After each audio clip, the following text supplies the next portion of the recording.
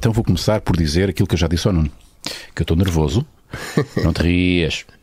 Lopes, não te rias, porque eu estou a ser muito sincero. Nervoso por duas razões. Primeiro, que já não faço isto há bastante tempo.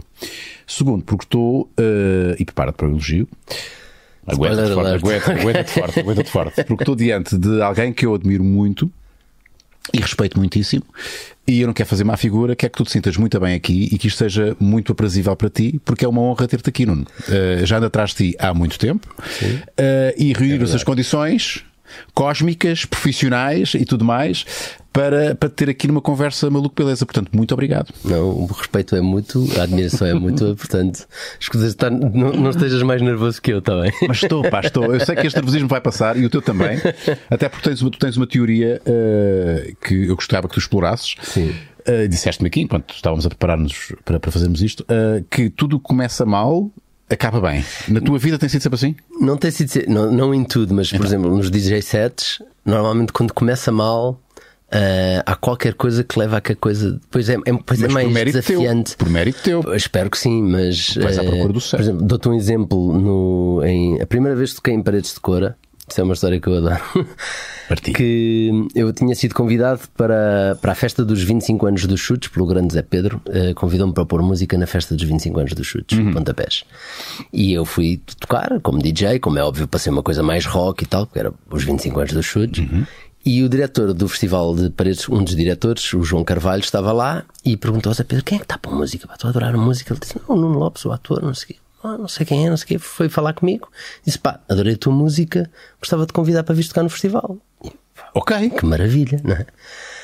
Comecei a preparar tudo, não sei o quê, vou ao Festival Paredes de Cora, estava com aquele nervosismo básico, não é? Que sabes que vais de capa de 10 mil pessoas, 7 mil pessoas. E uma coisa é discoteca ou festa, sim. Outra coisa é inserir num festival, mais claro. Responsabilidade ainda. Claro, e em Cora já houve bandas apedrejadas, portanto.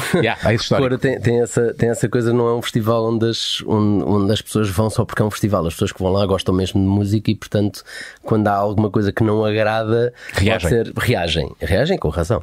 Claro.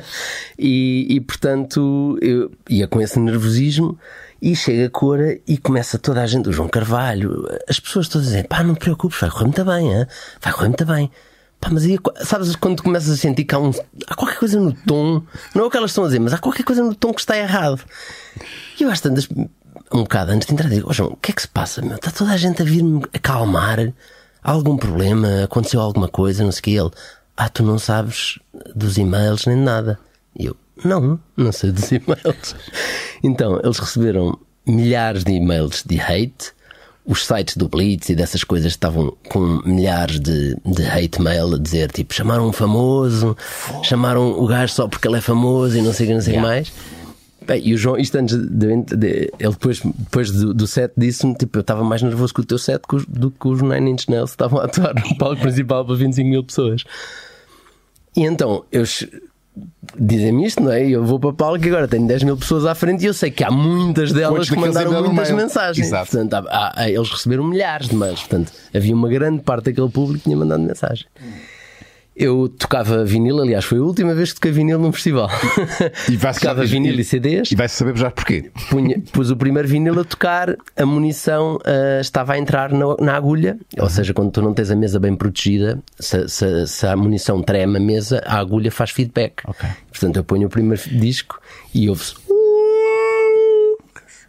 e começa toda a gente a popar. E eu pensei: olha, pronto, está feito, é isto. Venham as pedras. Então até para a próxima. Já sei, não vou desistir, percebi do que é que era, tirei, ok, não vou começar com os discos, ainda por cima tinha um set, eu nunca programo muito bem o set, mas sei mais ou menos como é que quero começar. De repente, a primeira música, que é a única coisa que eu penso, não dava, e eu meto um CD rapidamente, agarro no disco, mando fora para o público. Ainda há uma pessoa que tem esse disco, disse-me no outro dia, agarro no disco, tipo, isto é uma merda, como se fosse culpa do disco, e começo de novo. E aos poucos, tipo, agora já os pus no ponto zero, não é? Ponto zero não, menos 7. Fui ao fundo do poço, não é? Tipo, dei razão a todas as pessoas que disseram que eu não devia estar aqui. E agora bora lá tentar conquistá-los. Mas isso também é um desafio, não é? E de repente a coisa começa-se a dar e eu começo a ganhar confiança. E eu era para tocar das 2:30 da manhã até às 6 da manhã. e estive na realidade a tocar até quase às 9. Era o último dia do festival e já havia pessoas a desmontar o palco e eu ainda estava a tocar. E eles não te deixavam ir embora? E não me deixavam ir embora e correu super bem, acabou por ser um sucesso. Fez com que eu voltasse a Cora no ano seguinte. E fez com que tu jamais usasses o vinil no teu... Nunca mais voltei a usar vinil por causa disso? Por causa disso. Ficaste, claro. Sim. Muito raramente levo vinil, continuo a comprar vinil e não sei o quê, mas antigamente eu passava quase exclusivamente vinil. E nunca mais voltou, porque foi muito traumatizante. Eu vou-te fazer esta pergunta e não me leves a mal. Se queres, vou já eu pôr aqui os. Mas deixa-me só dizer isto: começou uma relação de amor com Cora que agora sou a pessoa que mais tocou no festival. E há mails a pedirem para tu ir. É o contrário, são mulheres. Quando é que o Nuno Lopes vai? E todos os anos sou quase DJ residente.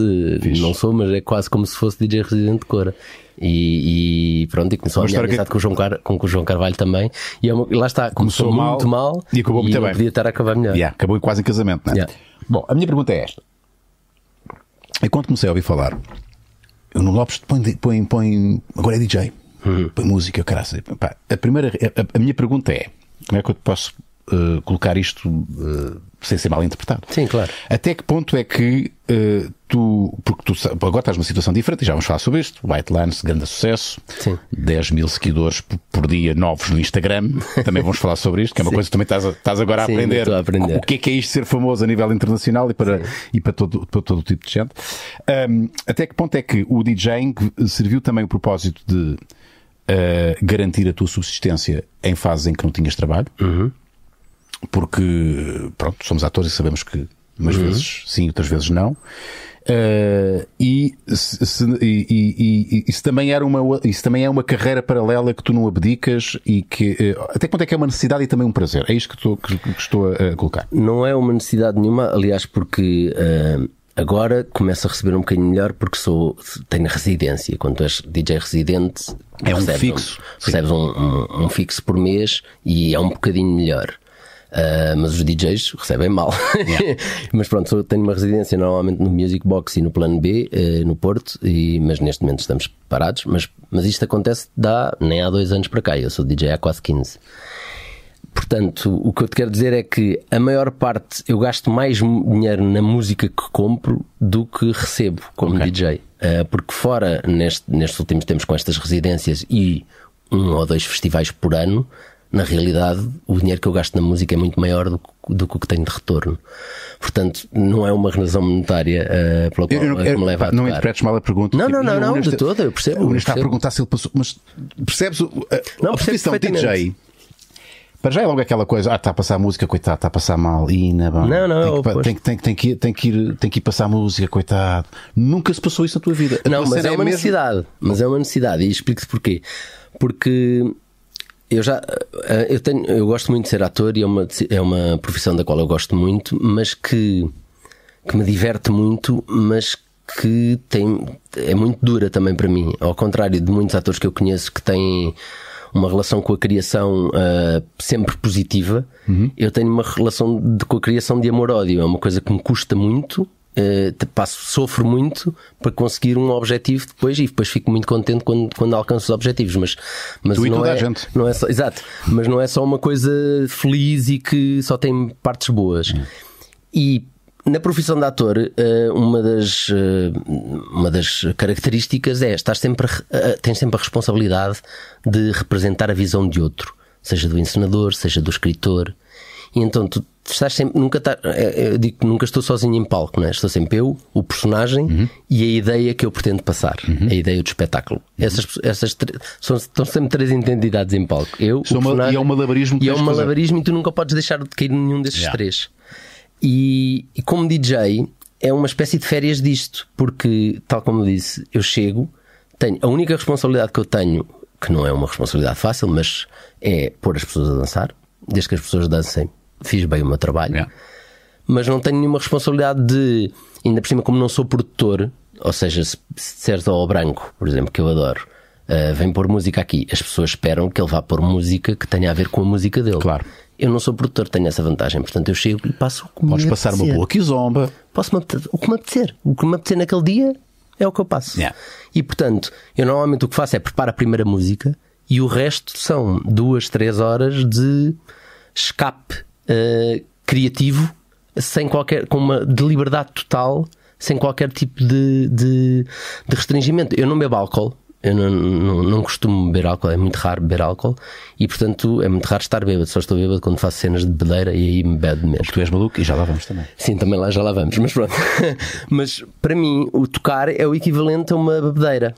Porque é um momento em que a minha vida desaparece, os meus problemas desaparecem, o lado profissional desaparece e é como se eu, de repente, estou em frente às pessoas e é um diálogo, sou eu e vocês e estamos aqui a falar.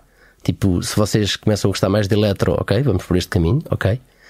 E este diálogo, e é um momento de liberdade pura e que me faz muita falta, e eu acho que esse momento é necessário. Porquê? Porque eu acho que o facto de ser DJ, de ter estes momentos, salva-me de não desistir às vezes da profissão de ator.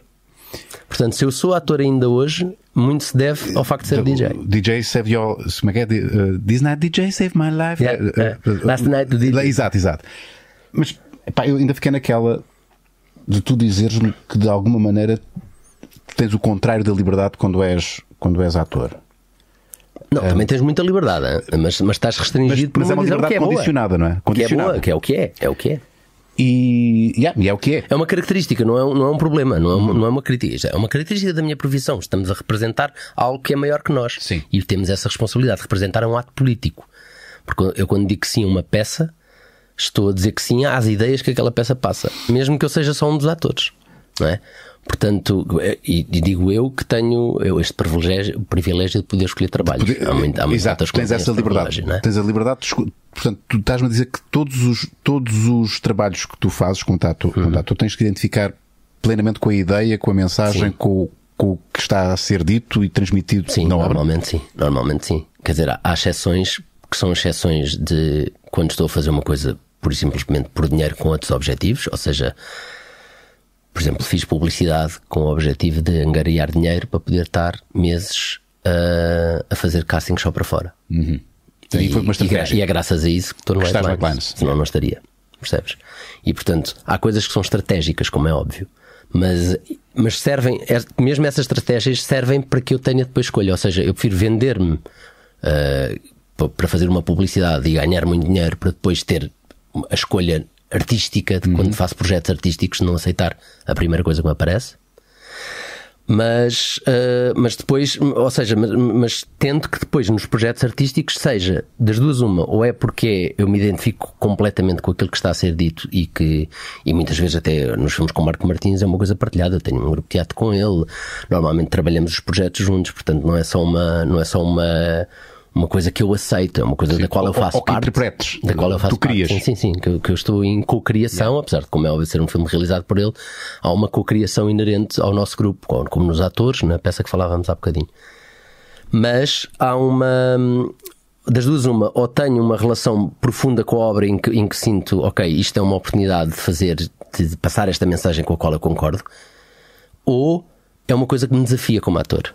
Ou é uma coisa que, por exemplo, nunca trabalhei com este realizador. Olha, o White Lines é um bom exemplo. Não seria algo que tu te identificasses completamente, porque de facto, qual é que é a mensagem que o White Lines passa? Não é todo o meu género. Sim. Aliás, é o oposto. Se tu pegares nos filmes do Marco Martins, com quem eu tenho um grupo de teatro, por exemplo, são personagens misteriosos que não falam quase nada, são filmes sociais e políticos, de certa maneira. O White Lines é o oposto disso, é entretenimento puro. É uma série da Netflix, entretenimento, não tem um lado autoral de tentar descobrir, apesar de ter pontos com os quais, apesar de tudo, tem pontos com os quais eu concordo.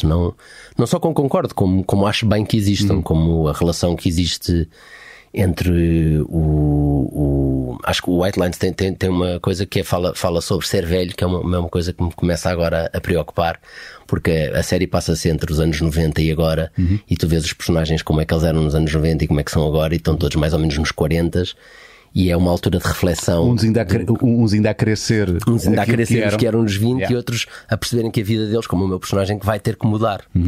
E esse é o ponto em que eu me encontro também na minha vida. E, portanto, essa reflexão interessava-me também.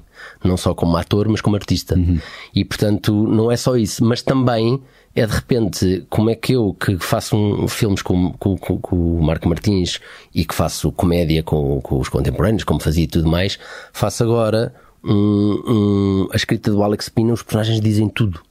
É o contrário da escrita do São Jorge, em que eu estou calado. Zero mistério. Não, os personagens dizem, mesmo os personagens dizem, são misteriosos, dizem eu sou misterioso porque não. Sabes? E de repente é quase shakespeariana nesse sentido, é uma escrita em que tudo é dito, é quase radiofónica. Sim. E era uma coisa que me interessava, e era um desafio que eu dizia, não sei se sei representar assim. E quando me apareceu o personagem, eu lembro-me claramente de estar a falar com o meu agente e dizer, eu não sei se sou a pessoa certa para este personagem, porque isto é tão complexo. Não, mas é verdade, porque vou-te explicar, porque o personagem, nós, saltando aqui um bocadinho de tema, mas seguindo na conversa, eu fiz um primeiro casting que recebi 3 cenas do personagem e tinha algo de Narcos, e ele veio a coisa a sério e tal, fiz. Depois tiveram meses sem me dizer nada, eu, ok, tudo bem.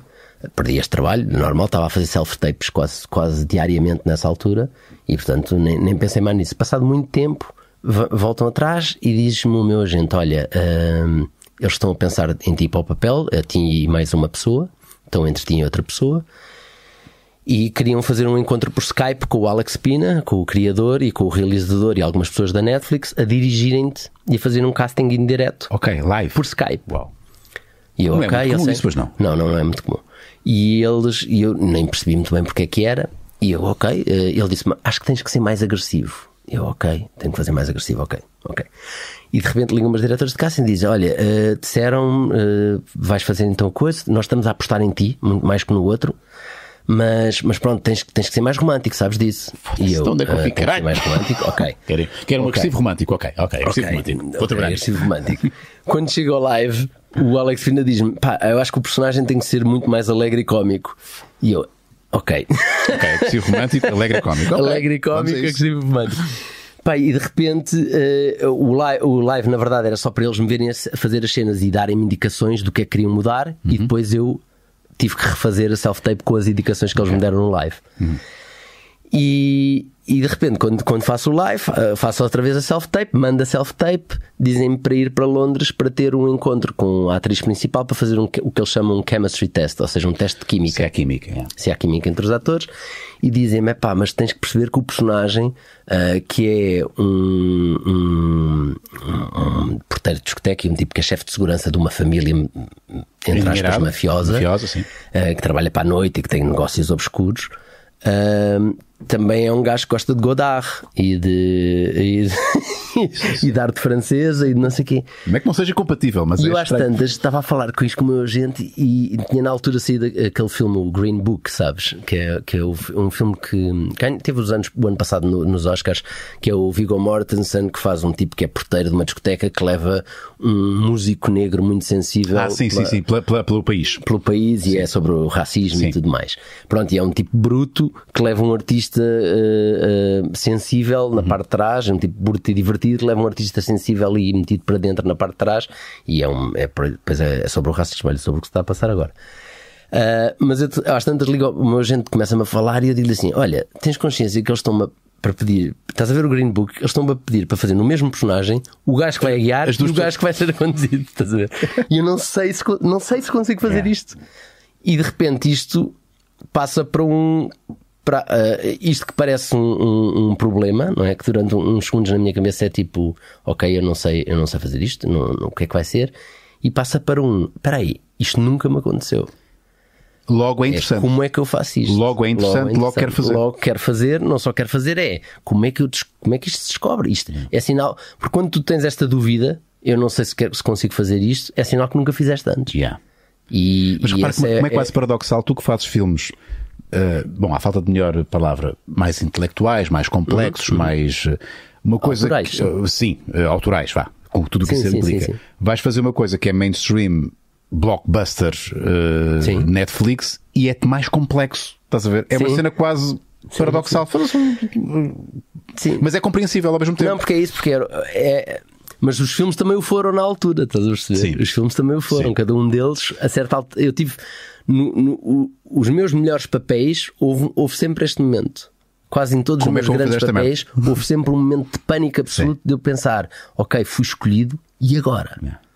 E esse momento é um momento de pânico e ao mesmo tempo é um momento de autossuperação, que é um momento em que tu dizes assim, caraças, então agora tenho que porque se eles confiaram em mim, agora tenho que mostrar que fui digno de confiança.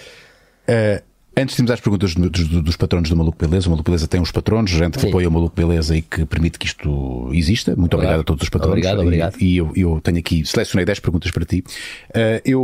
Antes de irmos às perguntas, eu tenho que dizer outra coisa pela qual tu és subejamente conhecido. De resto, até fizeste no Odisseia, e estávamos há pouco a falar sobre isso, uma sátira de ti próprio, como ator do método. E o que é isto do ator do método? É um gajo que vai aos limites e que testa, antes de encarar a personagem, vive na pele aquilo que a personagem é. E eu sempre ouvi falar de ti, e já andamos nisto há 15 anos, já que eu também tenho já aqui no showbiz também há quase tanto tempo como tu, e sempre ouvi falar, pá, o Nuno Lopes é maluco, o Nuno Lopes para fazer de vagabundo, pá, o gajo vai viver na rua um mês. Sim. Isto é algo que tu assumes. Tem que remédio. Pronto.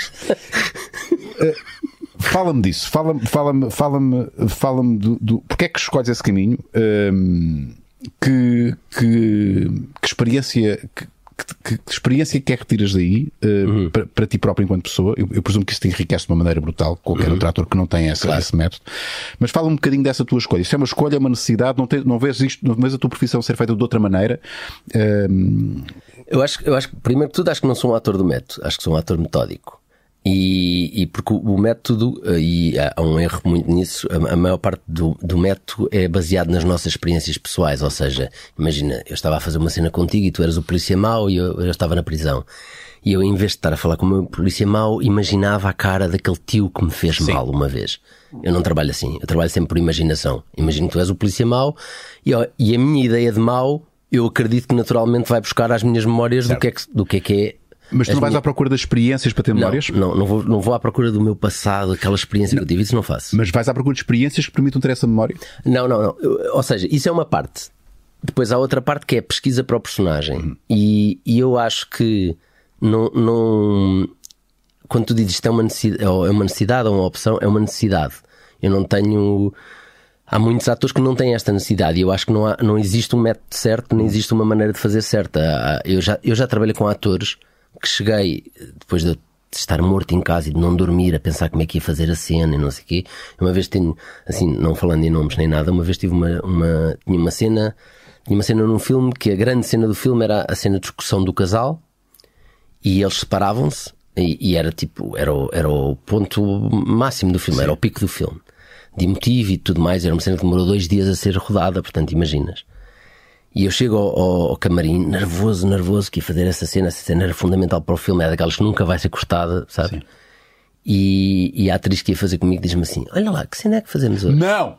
E eu fico: hã? Então é a cena da discussão? Qual discussão? É só a cena principal do filme. Não, e diz-me ela: qual discussão? Eu: qual discussão? Então, mas tu não leste o guião? Li assim por alto. Sabes? E eu fico assim: E de repente começamos a filmar e te garanto que ela estava a fazer 1000 vezes melhor do que eu a cena. Yeah. E portanto, isso é a prova de que não há um certo e um errado. Não há um certo e um errado. O que funciona e o que não funciona. É o que é que funciona para ti. Essa pessoa, essa atriz, eu sei, conhecendo-a melhor agora, sei que se ela tivesse passado a noite toda a pensar naquela cena, seria uma merda. Seria uma merda absoluta. Portanto, tu fazes o que é necessário para ti. Às vezes, há uns que funcionam limpando tudo, que é o caso, e há outros, que é o teu caso, em que tens que pôr informação. Dados. É isso? Sim. E tem a ver com expectativas. Por exemplo, a Rita Blanco, eu nunca trabalhei diretamente com a Rita Blanco, mas já a vi trabalhar. A Rita Blanco conta piadas até o momento da ação. E mesmo que seja a seguir, seja para fazer chorar. Yeah. E eu acho que é uma maneira de não se concentrar para a cena, para quando aquilo vem não estar completamente livre. Eu seria incapaz. Isto não é ela que está certa, nem eu que estou errado. É o que é. Mas às vezes é incompatível, sabes? Às vezes pode ser incompatível. Porque trabalhar com a Rita Blanco tens de estar preparado para isso. Imagina que estás super concentrado. E tens foda-se, estava lá com os cães e o caralho, e depois vem aquela puta. Bom, ação. Sim, mas isso depois, pronto, de cada ator também tem que conseguir aguentar esse processo. Mas também tenho a certeza que se eu disser à Rita Blanco: olha, desculpa, vou-me só chegar para aqui porque não sei. Ela vai respeitar, claro. Ela vai respeitar um colega. Absolutamente. E portanto, esta maneira de trabalhar é uma necessidade minha. Não é uma maneira. Eu quando começo a pesquisar para um papel e vou trabalhar, é porque só assim é que eu me consigo sentir confiante no dia de saber que eu na verdade sou uma pessoa muito pouco confiante como ator, e portanto o que eu faço é, tipo, no São Jorge tive 2 anos no boxe. Eu ia falar justamente disso. Havia necessidade de estar 2 anos no boxe? Havia, porque para já porque estava num processo de criação com o Marco, e portanto o facto de estar 2 anos no boxe não teve a ver com aprender boxe, teve muito mais a ver. Eu durante 1 ano e meio, na verdade, andava lá a passear. Na verdade, não. Eu treinei 6 meses. 6 meses duro. Mas durante 1 ano e meio eu ia lá fazer assim com as mãos. E aprendendo umas técnicas e tal, mas estava a ouvir tipo, que tipo de pessoas é que andam lá, que tipo de discussões é que têm, como é que pensam. E isso acaba por... ou seja, funcionas quase como uma esponja. Aquilo vai se inserindo dentro de ti. É como o melhor exemplo, o Canis dá sempre este exemplo que é perfeito, que é quando tu vives 6 meses no Porto, ficas com o sotaque do Porto. Sem esforço. Há pessoas que vão para o Brasil viver 1 ano, e portugueses que viveram cá a vida toda e voltam e não conseguem voltar a falar português. Demora imenso tempo a voltarem a falar português. Porque isso cola-se a ti, começa-se a colar a ti. E essa é a minha maneira de trabalhar. Eu vou para os sítios e espero que as coisas se colem a mim.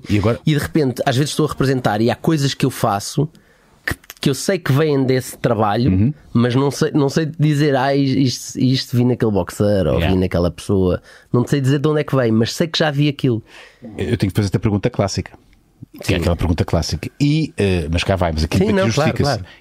E como é que tu depois te desprendes dessa merda? Hoje tens alguma coisa do como é que se chamava a personagem do São Jorge? São Jorge. Como é que se chamava a personagem? O Jorge. Sim, claro. Tens alguma coisa, consegues, porque eu lembro dessa altura eu vi, nós cruzámos ainda, tu já estavas maçudo. Sim.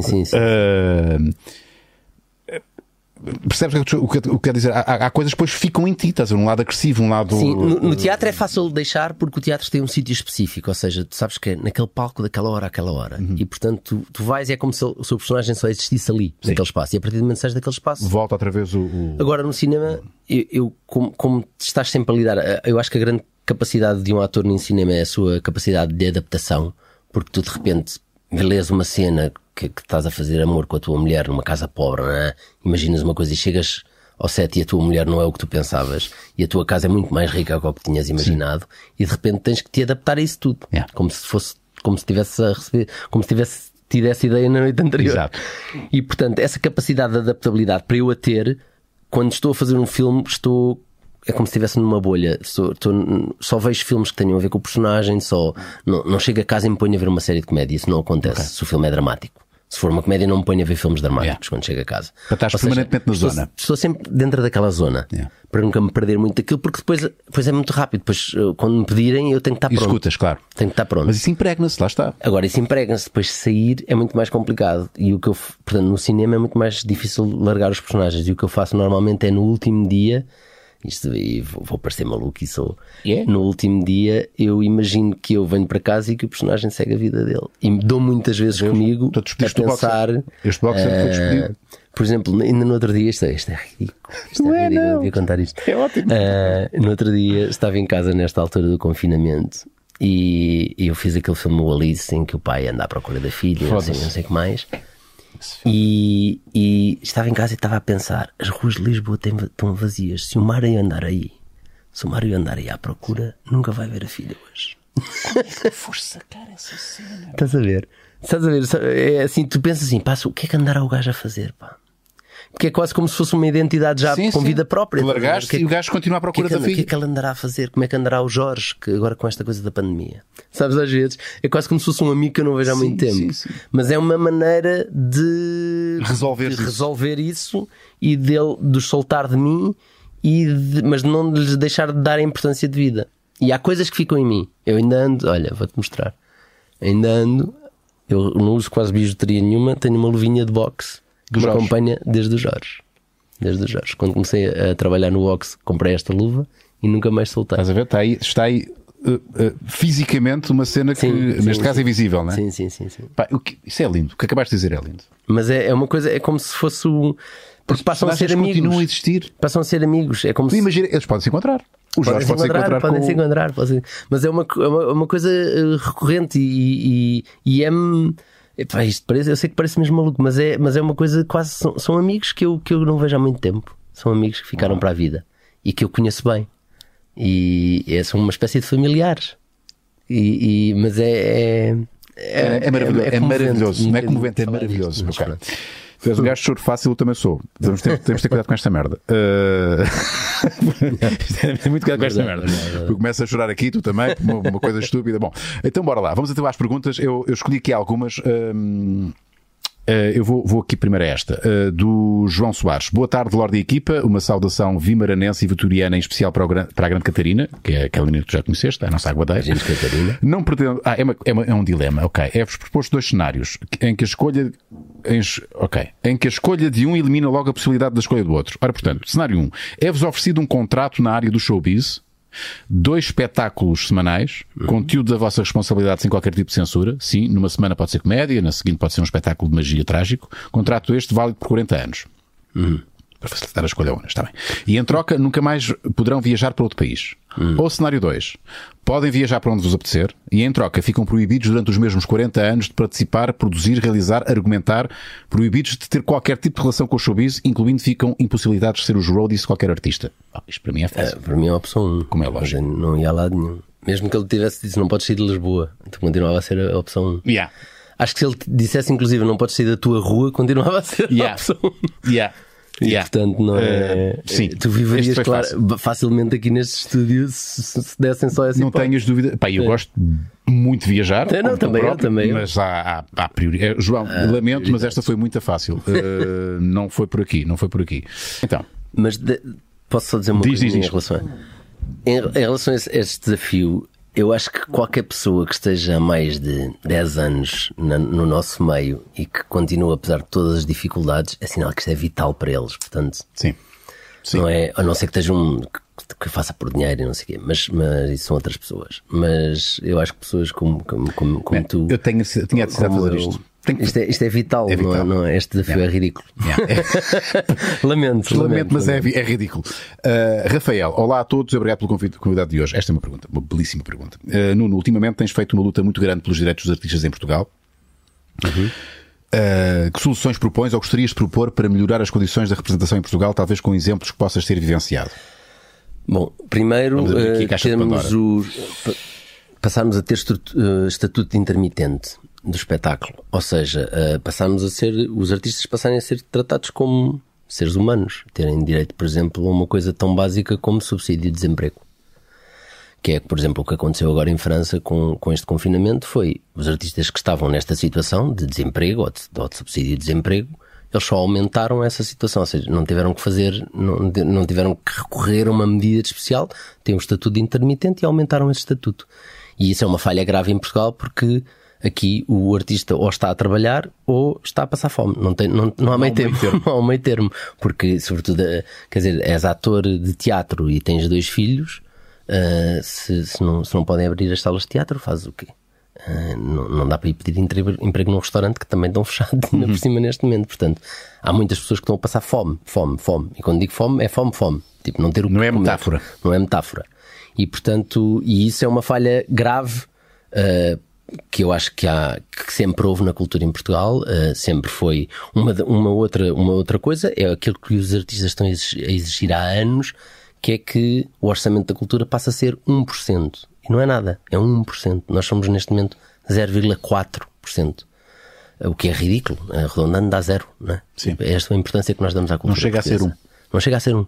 E nós estamos a exigir, a pedir que seja 1%, que é ridículo. Esta meta já é ridícula por si só. E portanto, mas isso já ajudava, porque se fosse 1% já era o dobro do que recebemos neste momento.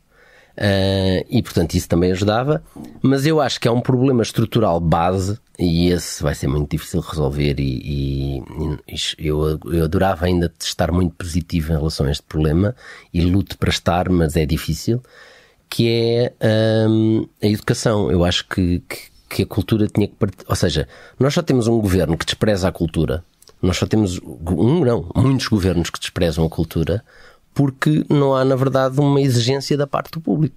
Porque em tudo o resto, se os nossos hospitais fossem muito maus e as pessoas começassem a manifestar, mais tarde ou mais cedo, eles tinham que fazer alguma coisa. A questão, estou muito curioso, vai haver uma manifestação agora. Quantas pessoas é que irão à manifestação da cultura? Porque, na verdade, eu acho que ou seja, nós temos o governo que desejamos, não é? E, portanto, os governos representam-nos. E portanto, eu acho que se há infelizmente, e digo isto com a maior pena do mundo dizer isto, mas é verdade que se recebemos tão pouco da parte do governo, é porque, na verdade, da parte da população é-lhes exigido muito pouco também para a cultura. E, portanto, isso tem a ver com uma coisa que eu acho que essa assim é culpa do governo, que é não adicionar a cultura à educação. Ou seja, não sermos, por exemplo, em França há disciplina de cinema na escola. Os miúdos aprendem a ver cinema. E, não portanto, queremos formados em cinema. Não. Aprendem o que é o cinema, a apreciar cinema. Público, como se faz com o português, como se faz com os livros, por exemplo. E faz-se mal, na minha opinião. Mas faz-se mal porque se põem os miúdos a lerem livros que, como é óbvio, vão odiar. E que jamais vão compreender. E que jamais vão compreender. Em vez de fazer uma coisa que tenha a ver com... lê isto que vais gostar e se talvez te interesse depois nisto que também vais gostar e eventualmente depois vais para isto que é mais complicado. Não, tiram-nos logo com o Alexandre Herculano que os miúdos até ficam tipo, lá, vou ler antes os livros amarelos para o exame, não é? E portanto, como é óbvio, adoras todas as obras que são dadas nas aulas de português, mas acho que não se devia começar assim, é só isso que eu digo. Devia-se começar de uma maneira mais subtil. Mas para o cinema, para o teatro, não há isso sequer nas escolas. Para os museus, é muito raro haver visitas de estudos verdadeiramente interessantes para os miúdos. E, portanto, há toda essa falha de desde novos, criar público. Não criar artistas, criar espectadores. E pessoas que tenham sensibilidade artística e tenham sensibilidade cultural. E isso... Se houvesse, se começasse a ouvir, e isso é uma responsabilidade do governo, porque isso tem que ser nas escolas, não é? E sim, se houvesse, eu acho que as coisas poderiam mudar mais tarde no futuro. E é uma coisa que demora tempo, não é? Isto tem que passar demora muitos anos. Semear hoje, para só se colher daqui a uma ou duas gerações. Mas pela tua experiência, sei lá, Espanha, França, tu já trabalhaste em vários pontos do globo. Achas que aqui ao lado, achas que os espanhóis são um povo mais sensível à cultura? Sim, e porque há essa relação? Depois ainda por cima criou-se esta ideia, os governos para fugirem com o rabo à seringa de um dever, que é apoiar a cultura, é um dever, é uma coisa que está na Constituição, um dever do Estado. Para fugirem isso, criaram esta ideia do subsídio dependente. Ou seja, como se fôssemos nós que estamos a pedir. Sim. Como se não fosse um dever de Estado dar cultura às pessoas. Não passa por nós sequer. É tipo, dar cultura às pessoas. Nós somos... intermediários. Nós somos intermediários. Nós não estamos a pedir para nós. Não, cria-se a ideia das sanguessugas, não é? Sim, estão aqui a mamar. Exato. E esse é um dos problemas graves, porque isso nota-se muito na maneira como as pessoas lidam com os artistas. Basta ir aqui à Espanha, ou basta ir à França, ou basta ir ao Brasil, por exemplo. Há um respeito... A partir do momento que dizes que és artista, há um respeito imediato que não existe cá. Cá é o oposto. Que é, olha, é artista. Olha o artista. Tem mania que é artista. Tem mania que é artista, estás a ver? Yeah. E isso é uma coisa, quando eu digo esta coisa que o governo, que tem a ver com falta de exigência, é porque ainda há essa ideia nas pessoas, que nós estamos a exigir que somos subsídio-dependentes. E essa ideia não podia ser mais... Até porque eu odeio falar de dinheiro relacionado à cultura, porque eu acho que a cultura não devia sequer dar dinheiro. Não tem sequer esse objetivo. É outro objetivo muito maior que esse. Mas se queremos falar de dinheiro, a cultura dá muito dinheiro. Estás a perceber? Sim, pode ser gerador de riqueza, não é? Nós geramos, contribuir para o PIB. 5 mil milhões por ano, ou que é, não sei o que mais. É. E agora o Estado, nestes 2 meses, deu-nos 1.700.000 para nós gerirmos. Não foi para nós gerirmos, foi a concurso. Sim. Ou seja, ao contrário de França e de Espanha, que disseram assim: ok, estes gajos têm um problema, vamos-lhes dar dinheiro para eles se aguentarem. Cá não disseram assim: estes tipos têm um problema, olha, inventem lá aí qualquer coisa e se nós curtirmos damos um bocado de dinheiro.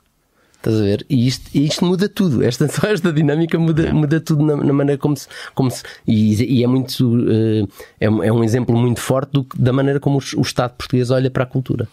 Mas portanto, eu não consigo perceber. Nós temos quase a mesma idade. De onde é que isto vem? Percebes? Tem a ver com o nosso passado ditatorial relativamente recente.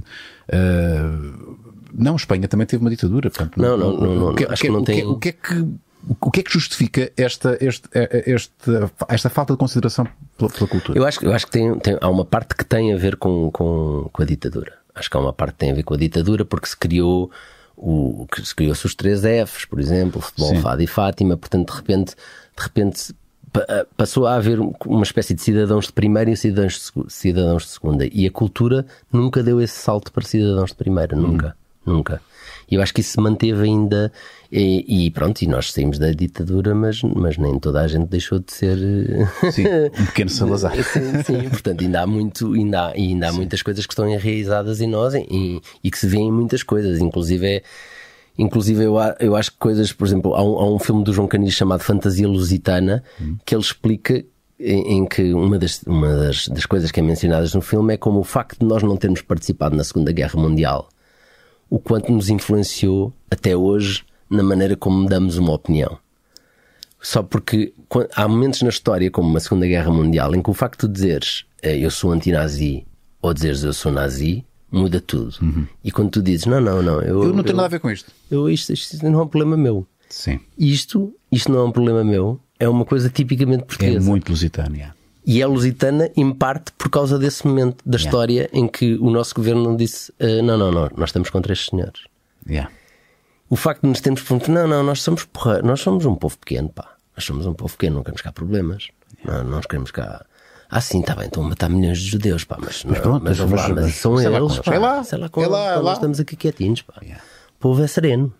Estás a ver? Sim. E esta ideia, eu acho que fez com que ainda hoje eu sinto que é. E foi muito engraçado, eu reconheci isso na Suíça. Quando estive a filmar na Suíça, reconheci essa mentalidade. Há ali uma naturalidade. E depois pensei, não, isto é uma coisa de países que não entraram na Segunda Guerra Mundial. Não se comprometem. Não se comprometeram. E isso ficou nas pessoas. E parecendo que não, há uma. E isso é uma coisa que eu acho que tem que se mudar. Ainda hoje eu faço. Eu vou muito raramente ao Twitter, porque vou lá, deixo as coisas e fujo porque dá-me medo. As pessoas que lá andam. Pelo que vem depois a onda que Não, é porque as pessoas estão muito irritadas, estão muito nervosas, não estão a conversar para já, ninguém aprende nada. É ver quem fala mais alto. Estão a dizer tipo, é branco, não, o outro é preto, e ninguém vai chegar à conclusão que pode ser cinzento. E portanto eu vou lá, deixo as coisas e fujo e deixo-os discutir se eles quiserem. Mas uma das coisas que é clássica, como aconteceu agora com o Ventura quando o Quaresma o criticou, sim, que é tipo, ele é jogador de futebol, não devia pôr-se em política. Como se as pessoas, por serem atores, por exemplo, não podem ter uma opinião, não podem ter uma opinião cívica, nem sequer. Eu acho que a arte é antipoder e, portanto, nunca apoiei nenhum partido, e já fui convidado milhares de vezes, nunca apoiei nenhuma. A única coisa que apoiei foi coisas cívicas, quando me dizem que tem a ver com direitos. Eu quero igualdade para todos. Portanto, se houver uma lei que diga, por exemplo, o referendo para a não criminalização do aborto, eu aí dei a cara e fui a favor, porque acho que quer que seja a mulher a decidir e não eu, e não o governo a decidir que ela não pode. E portanto, ou seja, todas as coisas em que eu me meto que são supostamente políticas não são verdadeiramente políticas no sentido de partido político, são sociais, são questões sociais. Sim. E aí, mas sempre que eu faço algum post ou algum tipo de comentário, cai-me o Carme e a Trindade, o Carme e a Trindade, porque tu és ator, pá, não devias falar disso, porque é que não ficas só na atuação? Mas é que agora isso vai ficar pior, porque a 10 mil pessoas no Instagram a crescerem. Sim.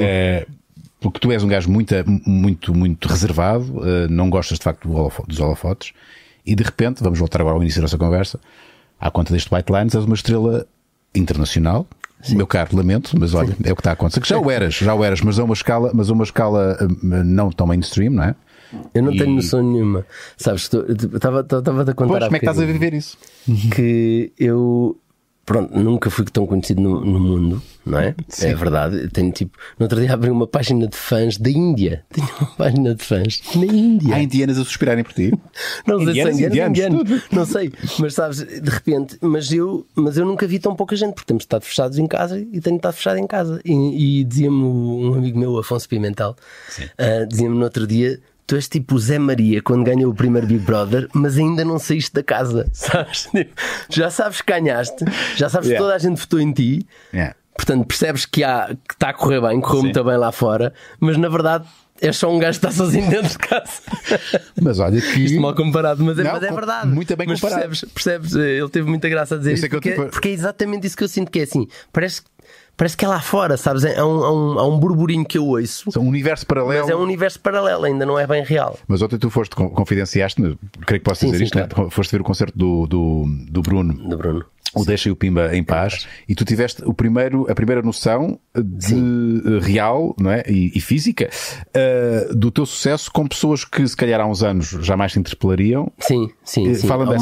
Há uma nova geração, porque apesar de tudo, como eu sempre fiz comédia, por exemplo, sou muito conhecido pela malta nova por causa dos contemporâneos. Ou o chato, tens noção que vai ser sempre para a tua vida. Sim. Todos os dias me pedem para dizer não vai, mas é trabalhar. E portanto, sempre tive os meus fãs sempre foram assim de uma camada mais jovem, e depois é muito engraçado que como sou DJ também, como há malta que é fã dos filmes de autor, há malta que é fã das coisas que eu faço com o Bruno, há malta que é fã do teatro, então é muito engraçado, é quase um jogo mental que eu tenho, que é quando alguém quando alguém vem ter comigo, eu pensar que é esta pessoa, de onde é que este vem? Estás a ver? Eu penso assim, é de São Jorge. Ele disse, adoro os teus sets. Eu digo, ok, nem sabes que eu sou ator, ok. E acontece muito com a malta nova. Uau. E de repente ontem tinha senhoras de 50, 60 anos a vir ter comigo, que nunca tinha acontecido. E você é muito giro, sabes? E eu assim, tipo, espera aí, que isto é novo. Isto eu nunca tive. Como é que eu vou agora reagir a isto? E se isto vai passar, passa a ser outra coisa. Sim. E é muito. Pronto, sei que vou ter agora um novo desafio que é encarar, que é uma parte que me custa muito. Confesso. Aliás, já correu mal no Brasil. Quando fizeste lá a novela, fiz e fugi. E fugiste literalmente. Fugi literalmente. Por causa disto, quer dizer, quando eu digo por causa disto é o quê? É porque às tantas lidar com a fama ocupava-me 80% do meu dia. Yeah. E de repente a parte que eu gostava, que era ser ator, cabia 10%. E então de repente eu estava noutro país em que a parte que me divertia era 10% da minha vida. E de repente não fazia sentido. E eu tinha 21 anos e pensei, se ser ator é isto, então eu vou deixar de ser ator. E vim para Portugal a achar que ia deixar de ser ator. Chegou a esse nível? Chegou. Eu vim para Portugal, tinha um contrato com a cornucópia para 2 peças de teatro. E eu vim e pensei, ok, eu vou fazer as 2 peças, e enquanto faço as 2 peças vou começar a pensar o que é que eu vou fazer na minha vida, porque eu não quero mais isto. E foi o teatro que me salvou, porque de repente começo a fazer outra vez peças para 150 pessoas e não tenho uma loucura que era contando uma história muito rápido. Uma vez fui com o Giannichini a Fortaleza promover a novela e chegamos a Fortaleza, eram 10 da noite, e no aeroporto o chefe de segurança do aeroporto vem ter connosco e diz: chamámos os bombeiros porque não temos seguranças suficientes, porque está muita gente à vossa espera.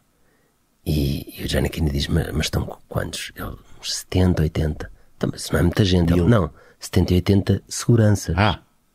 70 e 80 seguranças. Então, sabes o que é? Parecia a chegada da seleção, sendo que nós não tínhamos ganho nada. não tínhamos participado em nenhum campeonato. Há uma coisa muito chata. Estavam 3 mil e tal pessoas no aeroporto. Que é a fama. A coisa mais chata do teu sucesso é a fama. E eu não quero. Eu nunca quis ser famoso, nem quero ser famoso. Quero ser bem sucedido e reconhecido. Certo. Quero que o meu trabalho seja reconhecido. Muito mais do que eu ser reconhecido. E portanto ainda vai ser muito curioso agora. Para mim é um desafio como é que eu agora vou lidar com isto, porque uma vez correu mal, mas pronto, era muito novo. Mas é a coisa que mais me inquieta neste momento, é saber como é que... Porque isso nunca me aconteceu, ir à França e ser reconhecido. Agora, no Reino Unido a série está em número 1 na Netflix desde que estreou há 2 semanas e tal. Se tu fores a Londres hoje, passear pelas ruas de Londres... Sim, as pessoas vão me reconhecer, não tenho dúvidas nenhumas. E portanto, isso é meio assustador? Coisa que me assusta bastante, não é meio, é muito assustador. Porque isso sempre foi um bocadinho o meu escape também, que era quando sempre que me sentia muito coisa, ia para fora e a coisa desaparecia. Agora não, agora pode não acontecer, não sei. Agora vamos ver. Não sei. Mas é uma coisa que me preocupa, assusta-me. É um desafio agora, porque também uma coisa agora eu tenho a certeza, ser ator não é isso. E portanto, que era uma coisa que eu não tinha certeza na altura. Sim. Agora já passaram 20 anos quase. E portanto, agora eu sei o que é ser ator e sei o que é que quero. Portanto, é mais fácil eu ir gerindo isto, parece-me. Mas há todo um mundo novo que se te apresenta, porque tu não sabes, já és ator há muitos anos, mas nunca foste um ator a esta escala, não é? Sim. E como é que tu não deixas, não perdes o teu pé, não é? Como é que tu não te deixas levar? Por exemplo, no outro dia estava-te a contar esta coisa de todos os dias agora tenho mais 10 mil seguidores no Instagram. 7 mil deles mandam-me mensagem. E portanto, não é possível, não é humanamente possível eu sequer conseguir ler todas as mensagens que estou a receber. E ainda ontem estava a fazer um live com a produtora da série e estava a pedir desculpa às pessoas por não estar a ler as mensagens delas e muita gente me tem aconselhado para arranjar uma pessoa que me responda. Para responder por ti, que há muitas pessoas que fazem isso. E eu estava a dizer nada contra e percebo as pessoas que tomam essa opção, mas uma das maneiras de me manter com os pés assentes na terra é, mesmo que eles fiquem ofendidos por eu não ter lido a mensagem deles durante um ano, mas as pessoas que leem, que viram que eu li e que viram que eu respondi, sabem que fui eu. Sim. Sabes? Não queres mentir às pessoas. Não quero mentir às pessoas. Prefiro não responder ou não ler do que fingir que fui eu que respondi e na verdade não fui. Acho que é mais honesto. Yeah. E é uma maneira de tentar com que Sim. Isto não precisa de ser... Eu acho dificilmente que te irás deslumbrar no pior sentido. Não, deslumbrar no sentido já podia ter acontecido, yeah, não aconteceu. Isso nunca vai porque não é um gosto, porque eu tenho o gosto oposto. Yeah. Nada contra as pessoas que gostam de ser famosas, e ainda bem que elas existem e que assim desvia o foco, exato, desvia o foco. Vão chateá-las a elas. Yeah. Estás a ver? Porque eu olha, eu disse-te, vou aqui partilhar e tu sabes que é verdade. Eu antes de virmos para aqui disse-te, olha, falo tudo o que tu quiseres menos da minha vida privada. Verdade. E é porquê? Porque justamente o que me interessa a mim falar é do meu trabalho. O que me interessa é que as pessoas falem do meu trabalho. Eu agora vou falar um bocadinho da minha vida privada só para explicar isto. Eu tive uma namorada durante muitos anos. E durante esses anos em várias vezes fui nomeado e fui aos Globos de Ouro, por exemplo. Que normalmente as pessoas vão com a sua esposa ou com o seu par, ou seja, com quem for. E ela era uma pessoa extraordinária e compreendeu sempre o facto de eu querer ir sozinho.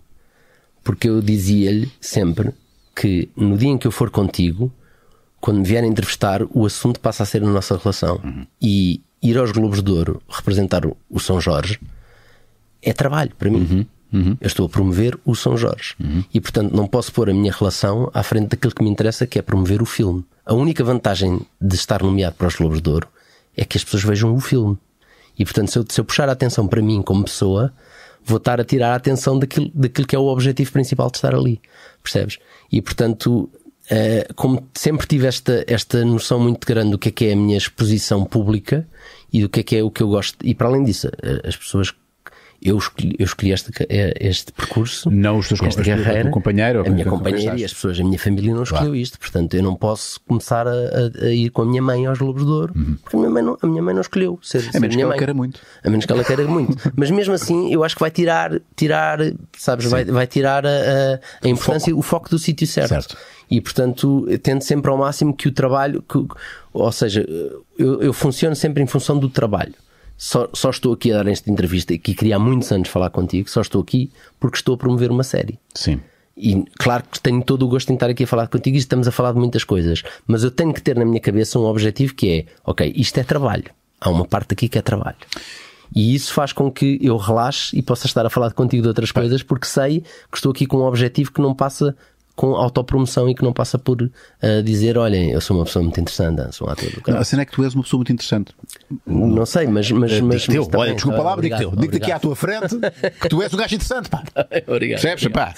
E as pessoas têm é que tu ainda por cima tu se me permites aqui esta observação, as pessoas admiram-te muito pelo teu trabalho. E tu sabes que és reconhecidíssimo a esse nível. Aliás, os trabalhos que tens feito é a prova justamente disso. Mas as pessoas também têm um carinho muito grande por ti e és um gajo muito assertivo naquilo que tu dizes e com muita razão naquilo que tu dizes. Nem toda a gente concordará contigo, naturalmente, e que vão-te chamar tudo e mais alguma coisa. Quando estava a dizer isto do Twitter, eu não quero que as pessoas concordem comigo. Sim. Mas também não preciso de me ofender. Sim, claro. Mas nem sobretudo, ou seja, nem sobretudo vir para o meu Twitter reclamar com coisas que não. Quer dizer, mas isso faz exponencialmente, tudo isto vai crescer agora. Eu sei. Tudo isto vai crescer agora. Pronto, é o preço a pagar. Eu dizia no outro dia, numa discussão que tive nas redes sociais, havia um tipo que dizia porque eu eu disse basicamente que ele não tinha que estar a fazer aquilo ali. Ele disse, mas há liberdade de expressão. Eu disse, pois há. E eu lutarei sempre para que tu digas o que tu quiseres no teu Twitter. Sim. Não no meu, caralho. Mas não me venhas chatear a mim, meu. Não te venhas promover no meu Twitter e promover as tuas ideias. Que, na minha opinião, já que temos liberdade de expressão, posso dizer que são uma merda. Estás a ver? Já que temos liberdade de expressão, posso dizer no meu Twitter que as tuas ideias são uma merda. Sim. E, portanto, não venhas para o meu Twitter promover as tuas ideias que são contrárias à minha e que eu acho que são uma merda. E aproveitar a tua exposição. Exato, e aproveitar a minha exposição para promover ideias que são racistas e xenófobas e homofóbicas, porque isso não passa no meu Twitter. Isso eu não deixo passar no meu Twitter. E, portanto, pronto, felizmente há uma coisa chamada block, que é ótimo. É tão fácil, pá. Eu descobri isso, eu antes ainda respondia. Eu também tentei durante uns tempos. Mas e volta e meia, eu caio de volta e meia agora com esta questão agora do racismo e do Blackout Tuesday. Sim. Eu lá fui enredado. Pá, porque é que eu estou a responder? Pá, mas eu ainda acredito na humanidade. Eu ainda acredito que há pessoas que vão ler isto e que vão ver as coisas do outro prisma. Mas temos que. O bloco é esse. Sim. Daniel Mota, nosso patrono Maluco Beleza, diz: lá está. Nuno, o chato, foi das coisas que mais me fez rir na TV portuguesa. Eu acho que as gravações não foram em Ibiza, pois não? Teve parte em Ibiza, parte em Ibiza, parte em Maiorca, parte em Madrid, parte em Toledo. Ok. Houve em todo lado. Isto é uma pergunta de provocação. Qual a melhor história das gravações em Ibiza? Com tanta droga na mesa e tanta mulher na cama, não se consumia nada. Ou vais dizer que és vegan? Um grande abraço aos dois, que são das personalidades portuguesas que mais admiro. Muito obrigado, Daniel. Isto foi tudo não recente. Não consumia nada, não. É impossível. Estamos a filmar. Para já eu não nada contra. Pá, por favor, não tomem isto por... Há uma coisa que eu queria dizer que é, muitas vezes, porque eu digo estas coisas tipo, eu não bebo, ou eu não me drogo. Parece a ser julgas, não é? Não só que estou a julgar, como estou a pôr uma posição de role model, sabes? Assim, tipo, queres ser aquela pessoa certa. E pá, eu quero ser tudo menos um role model. Eu acho que eu não sou exemplo para ninguém, tenho defeitos horríveis e, portanto, a última coisa que eu quero é que as pessoas olhem para mim como um role model, porque eu sei que as vou decepcionar mais tarde ou mais cedo. Portanto, o que eu quero é ser um Nuno que faz os seus trabalhos como ator, representar as peças que me dão, os filmes que me dão a oportunidade de fazer, filmes que eu gosto, e tenho uma posição política sobre o mundo através da minha arte. Ponto final. Não quero ser mais nada. Não quero ser tipo, o tipo que tem uma opinião política. Não, eu digo a minha opinião porque é a minha opinião. Sim. Não é melhor cá de ninguém. E nem depois em bicos de pés por seres ator. Não. E portanto, não me drogo porque nunca me droguei. E portanto não bebo álcool. Bebo álcool muito raramente, mas não sou de ficar bêbado. Isso não sou de todo. Mas nada contra. Já tive relações com pessoas que faziam tudo. E portanto não tenho nada contra. Absolutamente nada. E portanto não respondo. Mas há esta imagem, não é? Há um paradigma que se cria, não é? De que, é artista. Não. Hoje em dia ainda há essa merda. É artista, pronto. A quantidade de DJs que eu conheço que não bebem álcool são muitos. E as pessoas... Olha, há uma história muito engraçada por causa disto de não beber. Uma vez fiz uma festa de anos. Normalmente quando faço anos convido DJs para tocarem comigo. E fiz uma festa de anos e veio o Molinex, o Shinobi, os Bandidos, o Mad Mac, uma data de DJs que eu conhecia tocar comigo, e fizeram uma coisa que foi, como sabiam que eu não bebia, trouxeram todos leite Vigor de casa, passa a publicidade, leite Vigor, vieram cada um com 1 litro de leite Vigor e dissemos, hoje, em tua honra, vamos só beber Vigor. À meia da noite, veio um tipo à cabine ter connosco e diz assim, malta, o que é que vocês estão a tomar? Que para além de estarem com uma estriga do canalho, só bem leite Vigor, tem que beber leite. Que é que tem uma merda qualquer? Que merda é essa? Está vitaminado. Vocês estão a tomar agora. Está vitaminado. Estás a ver? Tipo, não é tipo ecstase e água, deve ser uma merda qualquer que tem que beber leite. Estás a ver? Para matar. Para matar. Pá, era incrível porque eu nos sites em pôr era conhecido como pastilhas. Estás a ver? Porque eu me entusiasmo muito de tocar e divirto-me muito horrores por causa dessa liberdade que eu te falo. Sim. E as pessoas partem logo do princípio que está carregadinho. Eu costumo dizer, o facto de tu achares que eu não me posso estar a divertir sem nada diz mais sobre ti. Justamente, aquilo que nós dizemos diz mais sobre nós próprios do que propriamente o alvo dos nossos comentários. Bonifácio Coitado, ok, é um trocadilho. Viva Lorde e equipa e enorme Nuno. Depois de fazeres a Odisseia, num registro mais humorístico, e a série Wet Lines, e deixando de parte questões como orçamento, tempo disponível, as mais evidentes, Quais as maiores diferenças entre gravar uma e outra? A proximidade entre atores / equipa na Odisseia facilita mais a gravação, ou a dimensão do White Lines com o realizador de um fenómeno mundial como a Casa de Papel sobrepõe-se ao resto? Um grande abraço para todos. Está aqui uma comparação. Como é que vais comparar estas duas coisas? Era um argumentista e não um realizador da Casa de Papel. Há uma... Muda, as coisas mudam, para já porque há muito dinheiro, não é? E depois porque sentes que o papel do produtor é muito mais importante. Acima de tudo, o que muda é isso. O produtor manda? O produtor manda. Quer dizer, quem manda neste caso é o escritor, mas neste caso o escritor nem sequer estava no platô, portanto o produtor manda. Ou seja, porque quando estás a fazer uma série tens 4 realizadores, a não ser que seja uma série que seja de um realizador, que seja o realizador a ter concebido aquela série, aí imagino que seja o realizador a mandar. Sim. Mas a grande diferença é quando eu faço um filme com o Marco Martins, por exemplo, o Marco Martins está com a câmara, é ele que filma. Okay. E portanto, eu estou também não é completamente comum. Não é completamente comum. Mas eu tenho uma ideia e digo assim: aqui tínhamos escrito esta cena, tive uma ideia que era fazer isto ao contrário, fazer isto assim, assim. E ele está aí e diz-me: ou então não. Ok. E está tudo certo. No White Lines acontecia muitas vezes, o realizador é, na verdade, tal como eu, um empregado. Um empregado com poder, como é óbvio, mas é um empregado. E é a sua visão, mas é um empregado. E portanto aconteceu-me algumas vezes, e porque eu sou muito criativo, tenho esse defeito e qualidade ao mesmo tempo, de chegar com ideias que não estavam escritas. Chamadas propostas. O ator propõe. Eu sou muito chato, proponho um bocadinho mais, confesso. É um dos meus defeitos. E muitas vezes eu chegava com propostas e quando era más, era más. Quando não faziam sentido, eles diziam, não. E tu acatavas, sim, claro, às vezes nós temos sempre ideias que são uma bosta, não é? Sim. Tipo, 70% das minhas ideias são más. Mas é preciso ter essas 70% para ver isto. Tem que se peneirar. É como as piadas nos stand-ups, não é? Exatamente. As pessoas peneiram e depois no final só ficam mas há muita piada má que foi pelo caminho. Exato. E portanto, mas o que acontecia muitas vezes no White Lines é quando eu chegava com uma ideia boa, eu via a cara de pânico do realizador, que é tipo, era tipo, essa ideia é melhor e eu agora, agora tenho que ir ligar à produtora para convencer, vai ter que ligar ao escritor para alterar, para eventualmente para ele dizer se também gosta, estás a dizer? Portanto, passa a ser um problema, não é uma coisa tão direta. Tu consegues, obviamente vamos fazer spoiler, consegues-me dar um exemplo? Consigo dar um sem exemplo. spoiler. Queria dar um exemplo, mas não me estou a lembrar de nada.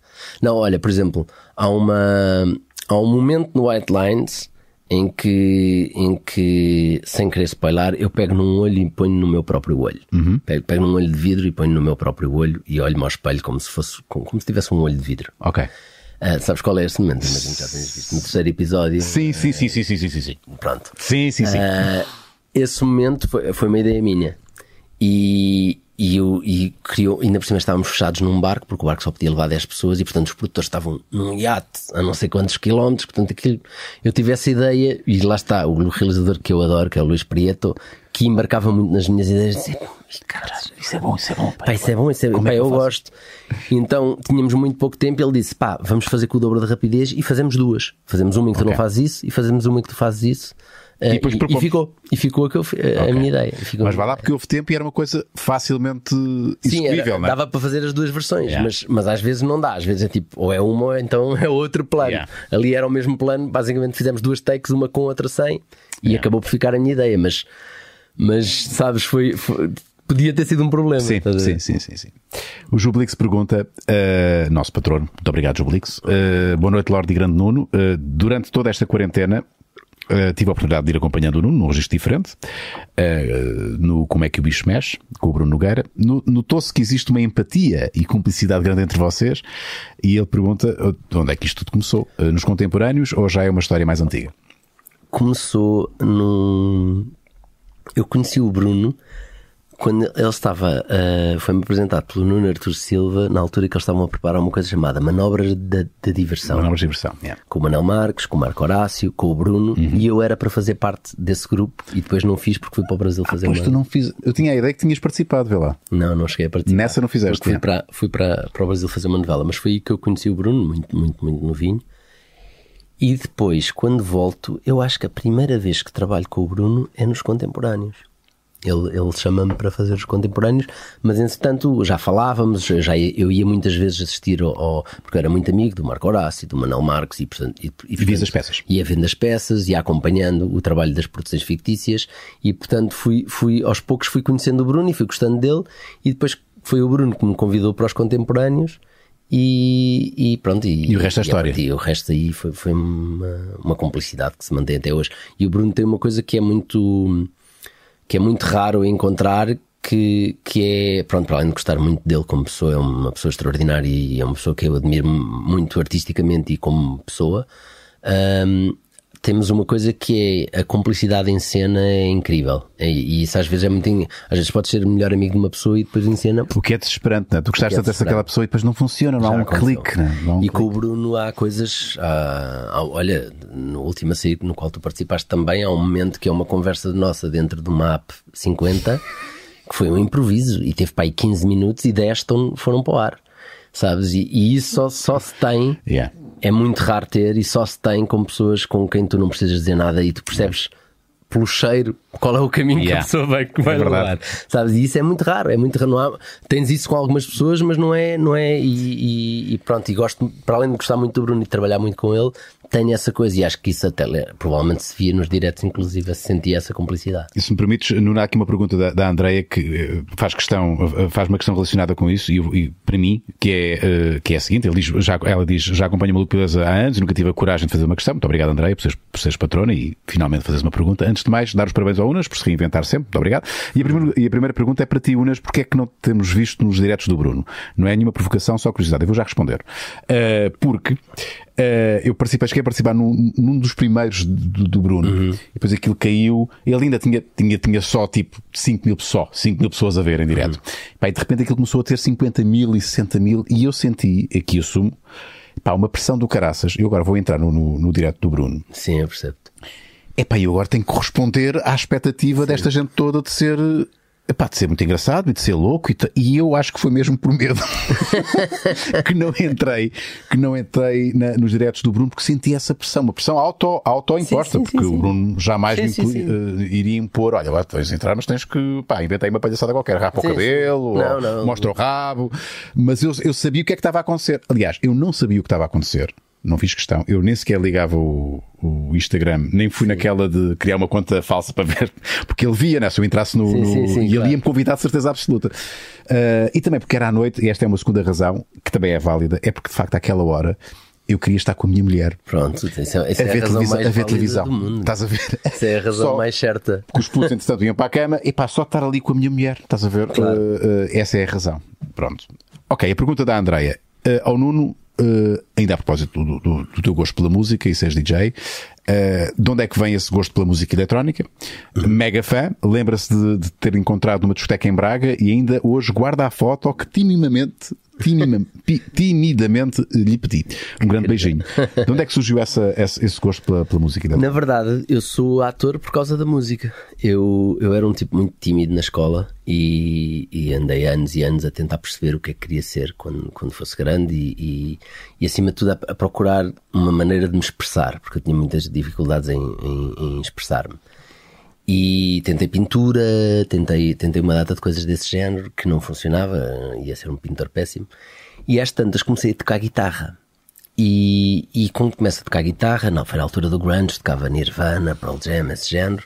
E comecei a entrar em bandas de escola, a fazer tipo o foto lista estás a ver aqueles concertos de escola? Sim. E no primeiro concerto que dei, aliás, lembro-me que era voto lista na altura. Ok. No primeiro concerto que dei, lista eu era guitarrista e o vocalista da banda, e de repente entrei em palco para tocar e a timidez foi. Ok. E de repente eu penso assim: espera aí, isto é fixe. Aqui sinto-me bem, sinto-me confiante, sinto-me com poder. Poder no sentido não sobre o outro, mas tipo. Sinto-me bem, não estou com medo do que é que as pessoas acham, que é estranho. Tipo, eu tenho medo de falar com uma pessoa 1 a 1 e de repente estou em frente a 50 e não tenho. E aí foi quando eu descobri isso. Depois aconteceu-me um problema que é como cantava Nirvana e Pearl Jam e puxava muito pela voz e não tinha a voz colocada, destruí. Fui operado e tudo, foi proibido. Mas falavas que tu estavas numa defilal? Ainda hoje eu tenho esta voz um bocadinho rouca por causa disso. Eu não tinha uma voz límpida. minha voz era límpida, eu tinha uma tessitura incrível. Eu chegava muito baixo nos graves e chegava muito agudo nos agudos, que perdi completamente. À conta do Nirvana, à conta do grunge. E fui proibido, cantar foi completamente proibido. Então de repente a única forma de expressão que eu tinha, que achava que podia ser um futuro, deixou de ser. Claro. E de repente eu fui ver a minha irmã dançar num sarau no Centro Cultural de Benfica, dançar naquelas coisas de balé, depois vão os meninos de piano, e o António Feio estava-se a apresentar com a turma de teatro dele, e eu vi, era um miúdo de 18 anos, eu tinha pai 14, e disse, pá, gostava de experimentar isto, eu acho que era capaz de me safar nisto. Experimentei e hoje sou ator graças a isso. Essa história é linda. Como é que um azar, um acidente... se me transformou em ator.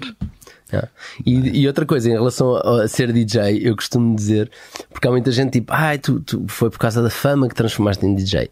As primeiras vezes que eu pus música, isto é horrível. Eu gosto tanto disto.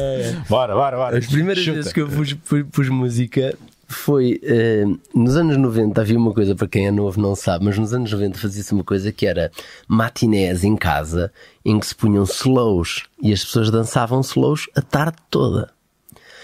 Eu era um miúdo feio, com borbulhas e óculos, e que portanto tinha muita dificuldade em arranjar par nos slows, e então punha a música. Era eu que rodava as cassetes. E esses foram os meus primeiros trabalhos como DJ. Foram a pôr música nas festas de slow, por pura vergonha, primeiro de pedir a alguém para dançar, porque era tu não dançavas? Não dançava, era muito tímido. Eras o gajo que estava ao lado do gravador? Mas queria estar nas festas. Porque havia miúdas giras. Sim, sempre. E depois porque queria estar com as pessoas. Só que depois não ia para uma festa de slows e não pedir a ninguém para dançar. E sabendo que 98% das vezes que eu pedisse a alguém para dançar ia ser recusado. Portanto, o que me dizia logo, eu ponho a música, e a malta que me queria era dançar, ótimo, desde que seja slows, desde que seja slow. Então era eu que punha as músicas. E foi assim que começou a minha carreira como DJ, na verdade. Eu estou a imaginar ao lado do rádio. Sim, com gravadores de cassetes, sabes? Lembras-te? Sim. Vamos lá acertar a fita para aquilo arrancar, que é aquela parte branca que não tem leitura. E passavas de onde... E gravava diretamente estava o top mais, dava na televisão, e eu tinha ligado à aparelhagem e ficava à espera que o locutor acabasse de falar para pôr a gravar. Sim. Depois... Quem nunca fez isso? Quer dizer, quem nunca? E depois levava para essas festas. Portanto, é aí que surge. Pois tu trazias a música, exatamente. Eu trazia a música. Não se preocupe que eu trago a música. Eu levo a música. Era a maneira do pessoal me deixar entrar. Eu era o tipo feio, nerd, tinha boas notas. Tipo. Agora há uma coisa quase oposta, não é? A malta que tem boas notas é fixe, mas na época, nos anos 90, que tinha boas notas, era horrível. Era super muito maltratado. E eu era uma pessoa que tinha boas notas, borbulhas e óculos, que era mortal naquela época. E olha agora esta pergunta do Cid Paranhos, que é justamente a antítese disso que estás-me a falar. Sim. Porque o Nuno, o Cid pergunta como é receber mensagens de maridos a dizerem que nunca tiveram uma vida sexual tão ativa como depois de começarem a ver White Lines com as respectivas mulheres. Se estavas à espera de tornar um sex symbol. Não. Esta que é esta. Claro que não estavas à espera, não é? Não. Nem... Eu sabia que o personagem, quer dizer, a única parte boa nesta coisa do chamado sex symbol, que eu não acho que seja, acho que o personagem é muito impressionante. A personagem tem a ver comigo. Porque é poder, não é? É uma personagem poderosa. É uma personagem poderosa, é uma personagem icónica, é um tipo que tem estilo, que é carisma, cool, que é o bad boy que se apaixona, fofinho, quer dizer, fofinho, com sentimentos. Não há como resistir. Sim. Até eu tenho quando te vejo até fico aqui com os bolsos em direção. Não, isto não é correto. É o meu amigo.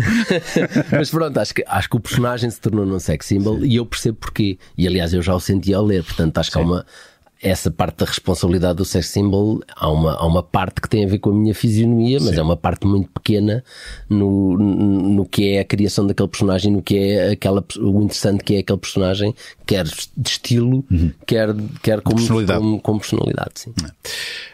Estamos a gravar isto no princípio do mês de junho. Quem depois vir isto mais tarde, estamos numa fase de desconfinamento, ainda em curso, digo eu. Quais são as tuas perspectivas de trabalho agora? Tu estás sempre entre projetos, estamos sempre entre projetos, não é? O que é que ficou por fazer? O que é que vais fazer em breve? Como é que tu estás a nível laboral neste momento, pela situação? Eu estava a filmar com o Marco Martins, o novo filme dele, chama-se Great Yarmouth Provisional Figures. Estava em Great Yarmouth, na Inglaterra, a filmar, e como chegou lá mais tarde o vírus, inclusive vocês já estavam todos aqui em quarentena e nós tínhamos uma vida normal lá. Foi muito estranho, porque de repente houve um dia em que eles disseram: ok, as fronteiras vão fechar e vocês têm que ir para Portugal, e aqui também os seguros vão deixar de poder, vocês vão deixar de poder filmar, porque se acontecer alguma coisa depois não tem hospital para ir, não tem seguro, e portanto têm que voltar para Portugal. E nós passámos de um sítio onde havia concertos ao vivo, e estávamos todos a filmar aos abraços uns com os outros, para entrarmos dentro de casa e não sairmos mais de casa. Portanto, não houve aquele meio termo que eu acho que a maior parte dos portugueses sentiram. Foi do 100 ao 0, foi do 8 ao 80, ou do 80 para 8 neste caso. E portanto foi meio estranho de repente, e deixar um filme a meio era uma coisa que nunca tinha acontecido, e muito menos tu pensas que vai acontecer por esta razão, não é? E isso foi estranho, porque lá está, não pude dizer adeus ao personagem, foi um personagem que ficou ali. Então onde é que está o personagem neste momento? Está lá em Great Yarmouth, sei de o apanhar agora quando voltar, se voltar agora em outubro.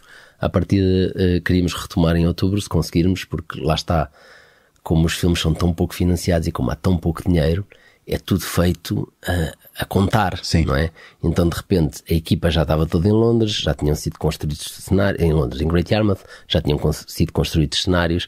Então de repente, quando há um mínimo acidente, que foi isto que aconteceu, agora só levar a equipa toda para lá outra vez é um custo que não estava previsto. Portanto, agora e pode inviabilizar o projeto, não há completamente o projeto. Portanto, estamos neste momento a tentar criar condições financeiras para voltarmos e acabar o filme em outubro. Vamos ver se conseguimos. Eu tenho que ter é uma curiosidade minha. A tua facilidade com as línguas é extraordinária. Não sei se é uma coisa que foi inata em ti, porque tu no White Lines tens ali um espanhol irrepreensível, tens um inglês com um accent. Eu não sei definir qual é um accent de... É um accent português. A minha ideia para o personagem foi... Ele é um português, na verdade, porque ele não era português, mas quando fui eu escolhido, o Alex Pina disse: ok, ele passa a ser português. É assumido que não é espanhol. É assumido que, aliás, eles chamam mais tarde, chamam-lhe Duarte Silva, o personagem, portanto é um português. Se bem que há Duarte Silvas. Sim, mas nos espanhóis não há. Não. E portanto, não, mas é um português, tanto que eles quando quiseram escolher o ator mais novo, que fazia de mim mais novo, não quiseram escolher um espanhol, que tivesse um espanhol melhor que o eu, escolheram o Rafael Moraes, que é meu amigo, e que foi fazer de mim mais novo, porque era português, justamente para ter o accent português no espanhol também. E portanto, o que eu fiz foi imaginar que é um português que vive desde quase sempre em Espanha, portanto queria que o meu espanhol fosse bastante bom, fosse fluido, e que fosse de alguém que já lá vive há muitos anos. E que o inglês, os espanhóis não são propriamente uns inatos a falar inglês. Não tens acento espanhol. Mas sendo que é uma pessoa que vive em Ibiza, está constantemente, é como viveres em Faro, estás constantemente a lidar todos os verões com inglês, e ele trabalhando na noite, basicamente tem as discotecas cheias de ingleses. Portanto, que fosse uma pessoa que tivesse um hábito recorrente de ouvir inglês londrino e inglês posh, e portanto até dar um toque de posh às vezes no inglês dele. Pois que há ali porque quem vai para Ibiza, para as discotecas, não são os pobres, não é? Não, são, não é. E portanto havia, e eu achei engraçado que o personagem tivesse isso, que fosse um gajo rude, mas ao mesmo tempo afetado, depois tem um bocadinho afetado, um bocadinho afetado, mas tens uma facilidade inata. Aliás, estavas-me a perguntar, vou agora, o primeiro projeto que tenho é agora, daqui a um mês vou filmar para o sul de França, um filme francês. E portanto tenho essa, mas não é uma facilidade. Eu trabalho, por exemplo, no White Lines, eu assim, contando o meu dia do White Lines, como quando as pessoas me dizem: Ibiza, tiveste só curtir, eu acordava às 5 da manhã, porque tinha uma hora de tatuagens. Sim, tinhas que a tatuagem desde o pescoço, eram visíveis, todas elas visíveis. Tinha uma hora de tatuagens, depois a seguir cabelo e maquilhagem e vestir, portanto era uma hora e meia, 2 horas só de preparação, depois 10, 12 horas de filmagem, de rodagem, a seguir preparação física, porque o personagem tinha que ser forte e tinha não sei o quê, e durante 6 meses não dá para tu te preparares e depois relaxares, não, tens que estar todos os dias. Continuaste a treinar sempre? Sempre, todos os dias treinava, e depois tinha aula, todos os dias tinha preparação de texto em inglês e em espanhol, todos os dias. Todos os fucking dias? Todos os fucking dias. Portanto, quando as pessoas me dizem tens dificuldade em línguas, não, trabalho é bué. Yeah. Trabalho é bué. Todos os dias os meus colegas ingleses estavam a jantar no rooftop do hotel a curtir e estavas ali a arranhar por Skype a trabalhar com a Eva Tecedeiro. E é um trabalho teu. Aliás, deixa-me mandar um abraço para a Eva Tecedeiro, que é uma atriz portuguesa que é bilingue e que me ajudou imenso no inglês. Mas isso foi uma opção tua, ou seja, é um investimento teu, é um trabalho. Sim. Foi um investimento teu, não foi a produção que eras tu que. A produção arranjou-me para o espanhol. Okay. Para a pessoa que trabalhava comigo em espanhol, porque o espanhol tinha que ser perfeito e eu queria que fosses perfeito, e como o Alex Pina é espanhol, foi fácil dizer: olha, como vês, o meu nível de espanhol não é de quem vive cá há 20 anos, portanto vamos precisar de uma pessoa. E ele falou com a produção e isso resolveu-se. Mas seja como for, é uma coisa que eu faço com o filme francês que vou fazer agora. É a mesma coisa, que para a semana começo a ter aulas de francês e fico a trabalhar horas e horas e horas. Portanto, há uma facilidade, começa a ser mais fácil porque já começa a ter alguma experiência. Sim.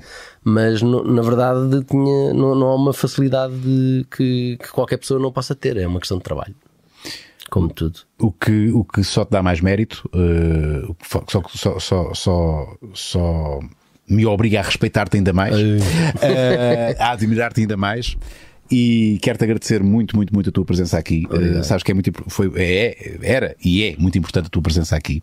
Obrigado. E apanhar-te nesta fase. Há muitos anos vir cá. Pá, muito obrigado. Fico muito feliz por estar aqui a celebrar os 5 anos. E fico muito feliz também. És o primeiro desta nova pós-pandemia e estamos agora para mais 5 anos. Vamos lá ver se conseguimos fazer mais 5.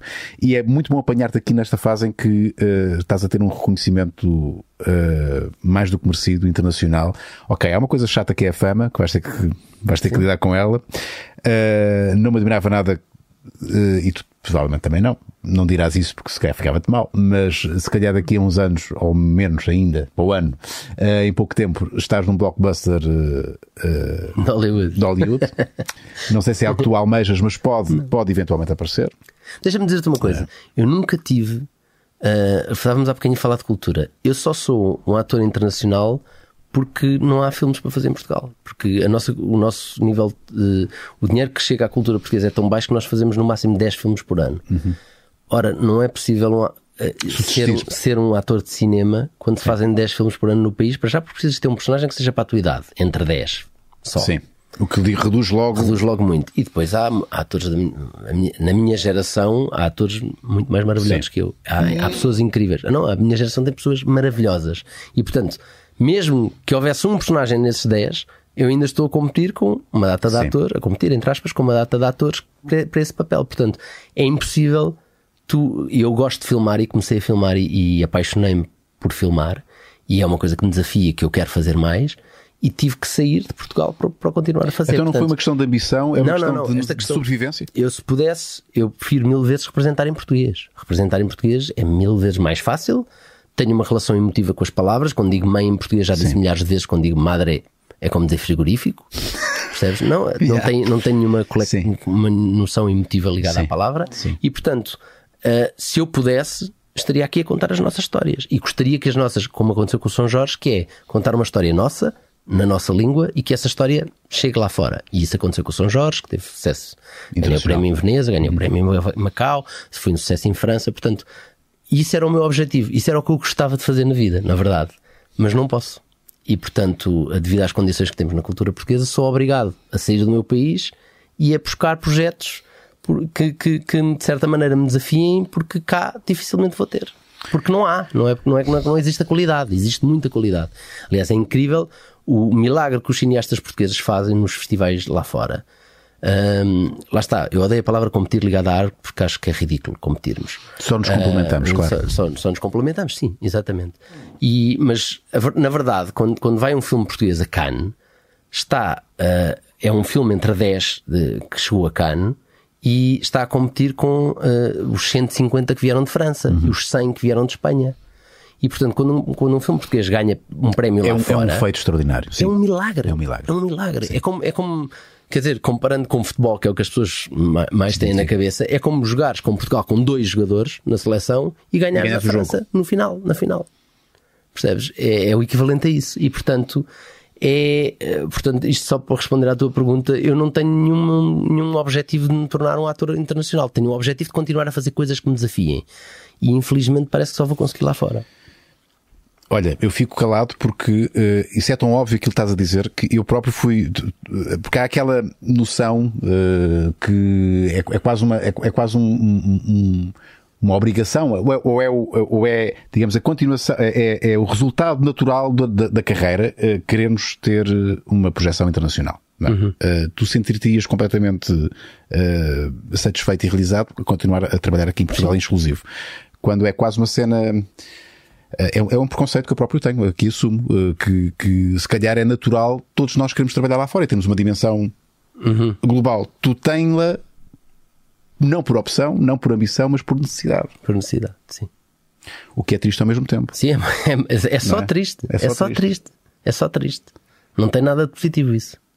Bom, tem uma coisa boa. Não, é bom agora ter White Lines, vai-me permitir conhecer outras pessoas. Sim. Provavelmente a coisa desta série vai-me permitir poder aceder a outras pessoas com quem eu gostaria de trabalhar. Eu não estou a dizer que recusaria. Vou lá. Sim, há pessoas que se me ligasse o Scorsese a dizer que queres fazer um filme, eu dizia, não, só quero trabalhar em Portugal. Não é isso que eu estou a dizer. Eu estou a dizer é que onde eu me sentiria realmente bem era continuar a fazer coisas aqui. Sim. Isso era o meu objetivo principal. Sim. E portanto é só triste que isso não possa acontecer. Yeah.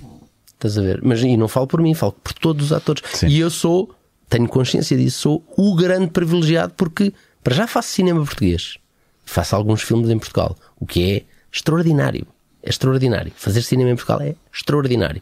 Um ator conseguir fazer, como eu já tive uns 5 ou 6 protagonistas em cinema português, é um feito.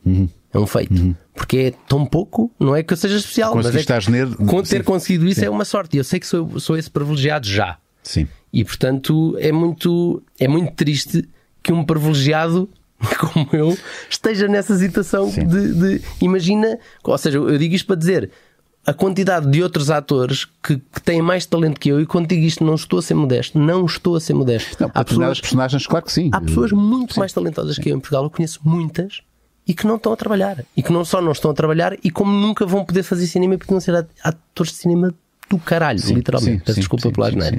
Percebes? E portanto é-me triste. É só triste. É só triste.